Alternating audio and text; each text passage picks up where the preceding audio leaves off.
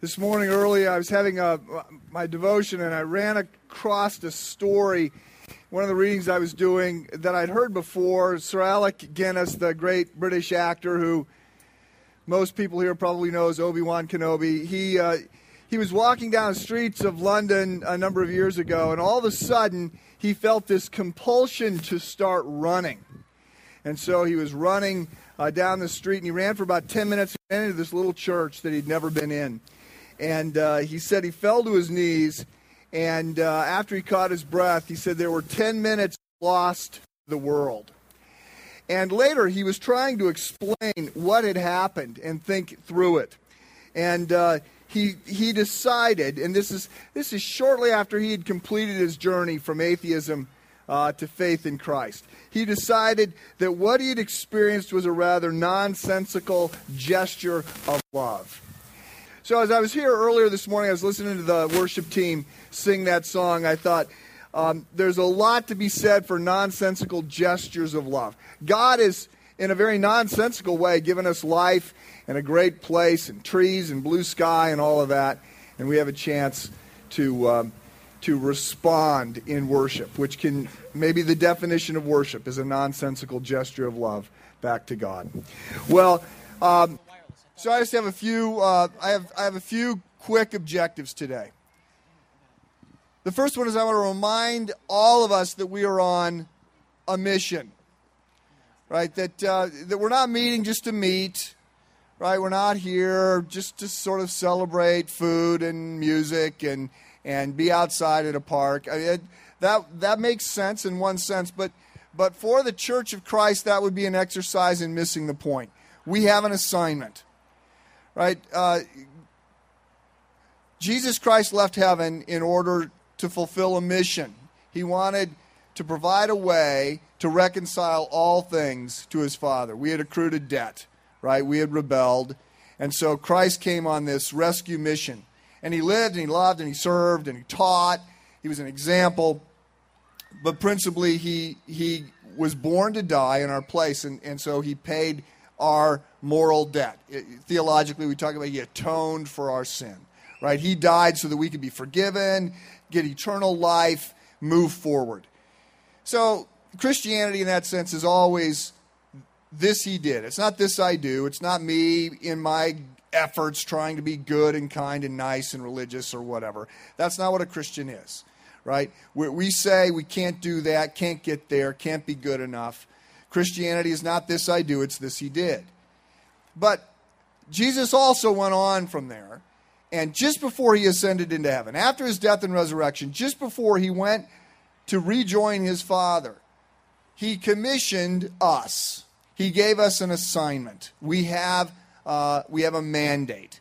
And we often will talk about that mandate as to proclaim the good news and engage in good works. Right? We're to tell the story. We're to let people know that God loves them, and his love is so profound that they don't have to do anything. Right? One of the harder parts of my job is to persuade people that the offer is really as good as it sounds. God will meet you where you are. He will pay everything that needs to be done for your sins to be forgiven, for you to get eternal life. Jesus already did. So we're to tell that story. But we are to tell that story.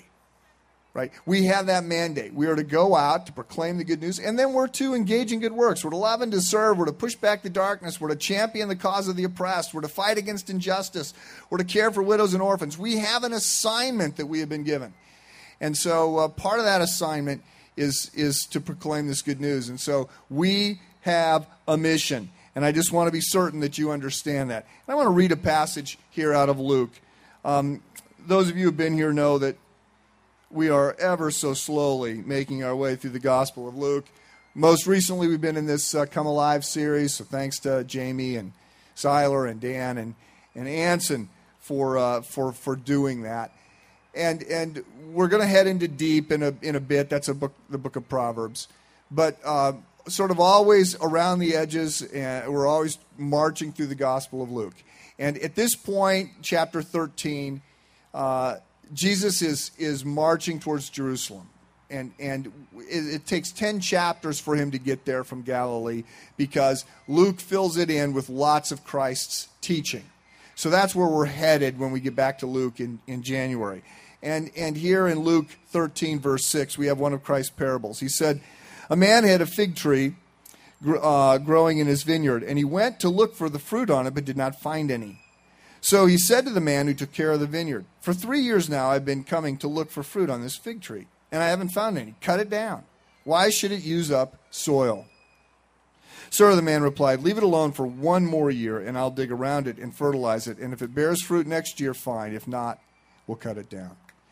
So the deal is, fruit trees are supposed to bear fruit, right? Figs or apples or pears or whatever. A fruit tree is supposed to bear fruit. And the message here, because this is a parable, it's not about trees, it's about us, right? And maybe it's about the church. A church is to make disciples. Maybe it's about us as individuals, that we are to be out there seeing people come to faith.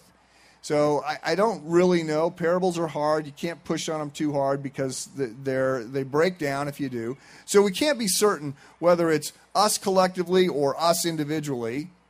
But here's what we know. We have a mission. And that mission is to proclaim the good news and engage in good works. So this service sort of launches us into a new ministry year. And it's just important that we refocus on what our assignment is. And in fact, we exist for this assignment. We talk about our mission is to proclaim the good news and engage in good works, and that's our mission statement, and we align around that. But it would be more true to say God's mission to reconcile everyone to himself, God's mission to reconcile all things to himself, God's mission has a church. We exist to that end. So, by way of reminder, we have a mission. Point number 2, I just want to say we're coming up on a new series, and this is a perfect opportunity for you to invite family and friends, neighbors and others to join with you. This will be I like the 10th year that we have launched the fall with some sort of series. It started with Purpose-Driven Life, and we went through Fence Posts, and then it was The Life of Christ, and then 7 Deadly Sins, and last year it was Broken. Every year, we sort of launch things by doing all kinds of things to make it easy. I just want to be sure, because I'm not always certain that we're as clear about this as we can be. We're doing this to help you move forward, but we're also doing this to make it as easy as possible for other people to come in the door, because we launched small groups, we got special teaching for that, we got daily readings, we got a book, we got video teaching, we got all kinds of things to make it easy for people to sort of find their way forward. So this year it's called Deep, and it's out of the book of Proverbs, which I have really been coming to appreciate a lot. I had a friend who years ago said to me, he says, I hate Proverbs. He says, reading Proverbs is like getting stuck on a long car trip with my mom. You know, do this, don't do that, get up early. You know, he says, I don't like the book. And I sort of was a little affected by that. But I have really come to appreciate Proverbs as I've been preparing for this series. And the gist of the series is this, that it's my contention that things are changing a bit in our culture. And I am not, that the sky is falling guy. I think there's a lot of good things about our culture. There's really a lot of things about this life to celebrate. But there are things about this life that are becoming increasingly shallow. And people are becoming increasingly shallow. Right? There's so many things sort of trying to consume our attention that we're not developing the kind of depth that we need, especially because I think culture is becoming more pervasive. And just to stay in the same spot spiritually, I think you and I are going to have stronger spiritual disciplines and habits, or we will get swept further downstream. And so this series, Deep, is going to be based out of Proverbs, and we've got a book that's going to come out in a couple weeks, and there's daily readings and video teaching for small groups, and we're going to try and push everybody in small groups. So what I want you to hear is you should start a small group. Right? You should invite your friends or your neighbors. We've done everything. This is just like an add water deal. And if you add your friends, you've got a small group. We've done everything else for you. We ask the questions. We give you the answers. It's all ready for you for a 6-week series that starts on September 13th. So join the movement. Right? And then finally, I also want to say one other thing, and that is that we are excited to be here, not simply to celebrate a sense of unity. Because, this is that. I mean, this moves us in that direction. We meet on different campuses. There's a half dozen services. Nobody knows who everybody here. And so we take, again, one of the lowest attendance Sundays out of the year and all gather together. And so you get a chance to see a little bit about what's going on. And we do this in part for there to be a sense of unity. But the sense of unity isn't simply between, the Highland Park campus, the Lake Forest campus, the Grays Lake campus. Right? Just to give us a glimpse, in one sense, of what awaits us. Because God's church is the largest organization on the planet. It's the oldest, it's the most global, it's the most diverse, ethnically and every other way. And we are just a small part of that.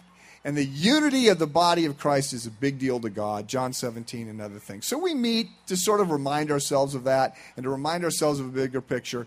And we meet so that we can allow people to be baptized and to sort of plant that flag publicly. Baptism is one of two visual sermons. They're sacred acts. And there's something mysterious that happens when people go under the water. We can't explain it. It's a mystery. God does something. And it's a great step forward. There is not. I know how hot you are because I'm just watching everybody flag. If you're hot and you've not been baptized, we have a solution for you. We can take care of that problem in about 10 minutes. So we have 60-some people that are going to get baptized. And in all seriousness, if you have not been baptized, there really isn't a category for a Christ follower who hasn't been baptized. And it's as simple as, we'll tell you where to go. And we'll get this done this morning. So this is a great day, great opportunity. We're gathering together to enjoy each other's company, to get a bigger glimpse of what God is doing in the world, to launch the new ministry season, to encourage you to take some risks. I'm going to push to encourage you to move forward. I don't think we stay in the same spot. We go ahead or we fall behind. So I'm going to push. And also to celebrate with all these folks their public declaration identity with Jesus Christ. Let me pray for us. Father, thank you again for a great venue, a great chance to be together. Thank you for music. Thank you for blue skies and clouds. And thank you for a worship band and a choir. And thank you for the water to be used for baptism. And may this be a year pleasing to you.